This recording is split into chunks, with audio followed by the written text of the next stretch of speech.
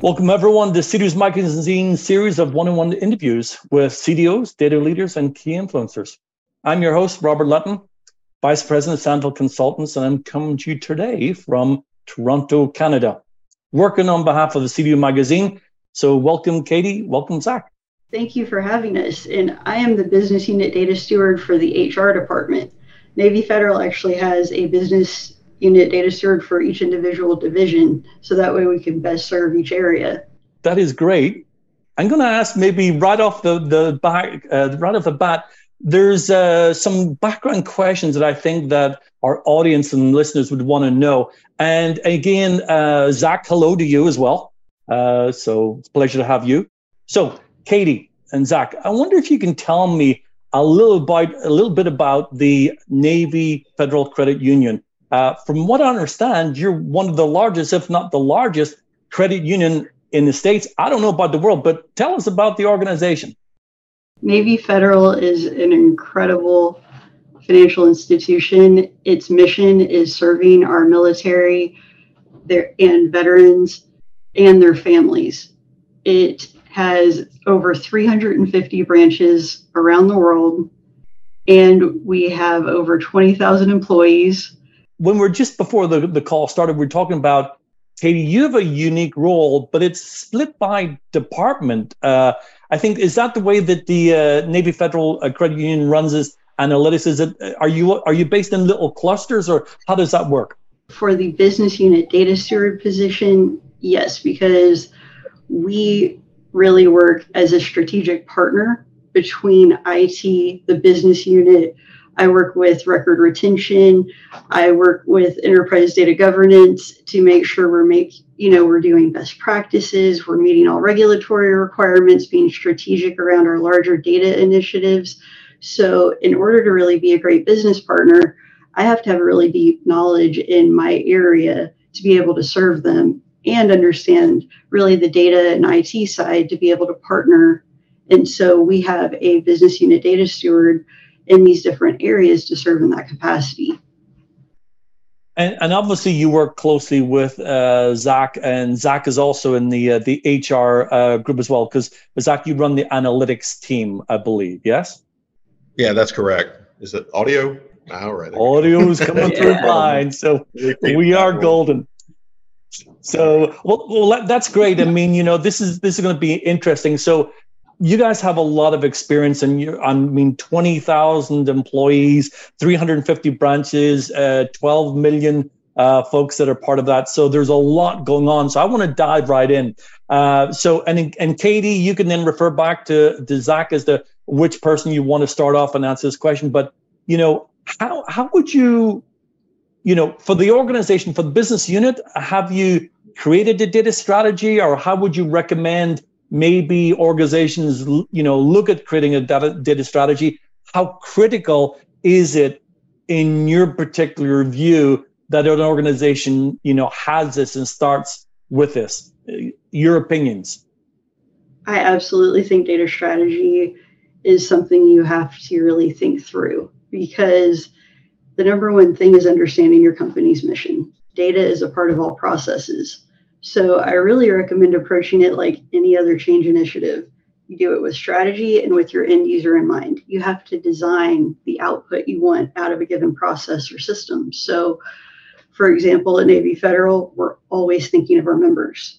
We know the military community faces unique challenges, and to achieve our vision to be the most trusted financial institution for our military members, veterans, and their families, we're actively researching their needs and finding opportunities through technology and process improvements that allows us to predict their needs to better serve those who serve us.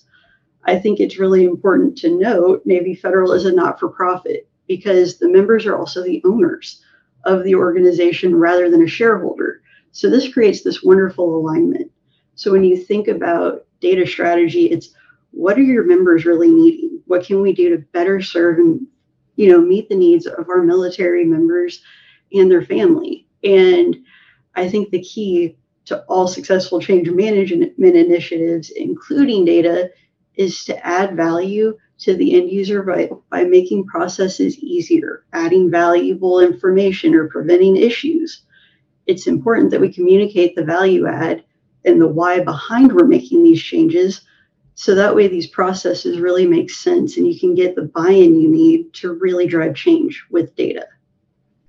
I love that you said output result oriented, because it's all about serving the member, right, and serving the community. So thanks for that.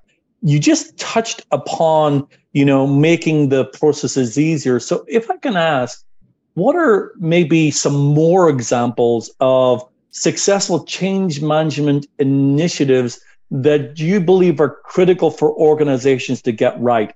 And feel free to use your current employer or other employers in the past. What we're looking for is, again, your view on successful change management initiatives you think are critical to the organization to get right. So in my opinion, and I have a lot of experience doing change management and helping implement big systems and processes, you really have to understand your entire process. And I go back to the organizational mission over and over, because if you really want to design something that works, you need to understand what you need. You have to be intentional in your actions to get the result you want. So understanding your processes, developing an effective data ecosystem to support the changing needs of an organization is also really important, because if you wind up having to constantly rebuild, or you're not able to scale as the organization is scaling, that can create a lot of, I would say, hindrances and pain points that you can avoid. So trying to identify those pain point areas, not just in data, but within processes, and thinking of how do I make a holistic change? Because so often you see some change management initiative happening, and they kind of shift really the issue from one point of the process to another. The goal is to just get rid of the issue to begin with and think big picture to improve the entire thing. And I really think beginning with the end in mind is how you hit those goals and get the effectiveness and efficiency we're looking for. With when you and Zach mentioned that you got these, up to 12 million members and 350 branches, you obviously had to go through that, right? And so there's got to be changes that you've gone as a credit union, as you've expanded and gotten bigger and hit that 13th million, member that you're supporting. So you've obviously seen changes on the processes, and understanding the end-to-end approaches is great. I wonder if you or Zach sort of have got any kind of idea of of how you'd measure the impact of the change management efforts. So you talked about output results, right? But how do you measure, or at least go about framing the measurements for impacting change management on the organization's data landscape? I do go back to, again, what is your leadership trying to achieve, and try to find metrics that are going to align with that. So that way you can tell a really good story around how you're contributing to the overall goals of your individual organization. So the things to keep in mind, the financial ones, I think, are a bit easier to identify. Right. Yes. But in many data efforts, you have an indirect financial impact, and many benefits may be qualitative rather than the dollar amount. So, which can make reporting a little bit challenging. So my approach is to find those measures that align with leadership. And I think about, what are the number of data-driven decisions leaders are able to make? Have we been able to increase that? Have we increased data literacy? Have we increased the quality of the information? And I really think that you should track your indirect dollar contributions, assist in these large dollar savings or efficiency efforts, because they count it in sports, right? There's a reason. You don't always have to be the one scoring the goal. If you're able to show that you are, helping drive these amazing initiatives across all these different support areas, you have this wonderful story to show. Look at the magnitude of the work we do and the process efficiencies that come out of it, and being able to provide analytics faster. so leadership can make those data-driven decisions. I think that's really the ultimate goal of every data area. And I'm sure Zach has some wonderful feedback because the HR analytics team has put a lot of great initiatives in place and really helped support the credit union.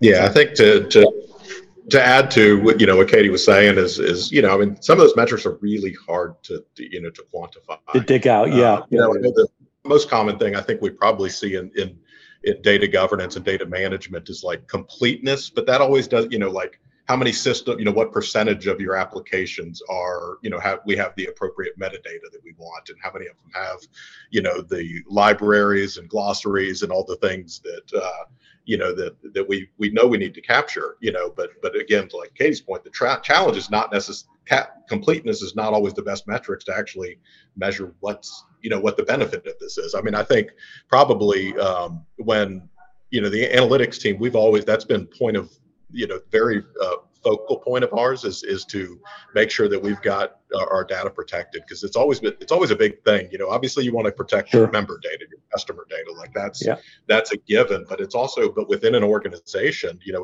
we've worked really hard, at building the culture that Navy Federal's had, and it can be you can ruin that very quickly if all of a sudden somebody finds, a report that's got everybody's salary and all this, and it got leaked.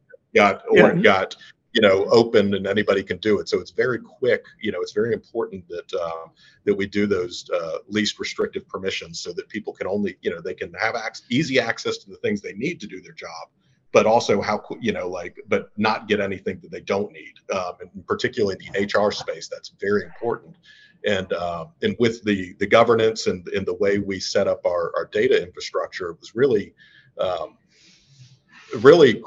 during the pandemic. I mean, revealed a lot of things, but I can vividly remember, because we'd had very strict controls over the way we could produce reports, with data level and security, with column level, row level security. We could customize exactly who could see what. So we had all that infrastructure ready to go, and we didn't know obviously what was going to happen, but we were able to provide reports incredibly quickly because that infrastructure was there, because we did emphasize those things. I mean, that was part of the DNA of the HR analytics team. It was always, and it's interesting. We've got, people from finance like Katie and others on my team, but I've also got members of the team from healthcare that have been working with HIPAA data and all this. And so that's part of what they do. How we control and manage and keep sensitive data secure is just part of what they do. And I've also got, I've even got a manager from the airline industry. So these are always high data volume, high, data security industries. And so we've all kind of mixed up here. And so it's really an interesting place to work. I love working with the team I've got, but we've got, but that's, we were able to launch some of these products, these data products, so quickly because of the investment we had in those infrastructure. And, and again, it always feels like, the challenges is a lot of this data management feels like overhead. Like it feels like it's things that get in the way of work. But, once you embed them into the way you actually do, it becomes part of the process. Like Katie was saying, the goal is to make data governance, data management, just part of what you do. When you get a new application, you don't even think twice. Hey, I got to talk to the records retention people to make sure that the application that we're considering has all the features that we want, has the ability to securely transmit data, has the ability to segment data and have the user access control, so we don't have to rebuild those for a new system. Those are, can we leverage things that already exist? That's the key, and it speeds up adoption. We're much more agile. I think that's the key to good data management. Makes you more nimble and agile. And we, and those that didn't have it probably couldn't roll out products, or products they rolled out may not have been as secure as they wanted. And that's what I fear, is people didn't do it right, and they just put something out there, and we may find out later, some of the consequences of that. What a phenomenal job that you're doing. So on behalf of the CU Magazine, I'd like to thank you both for your time today. Thank you. Thank you, Robert.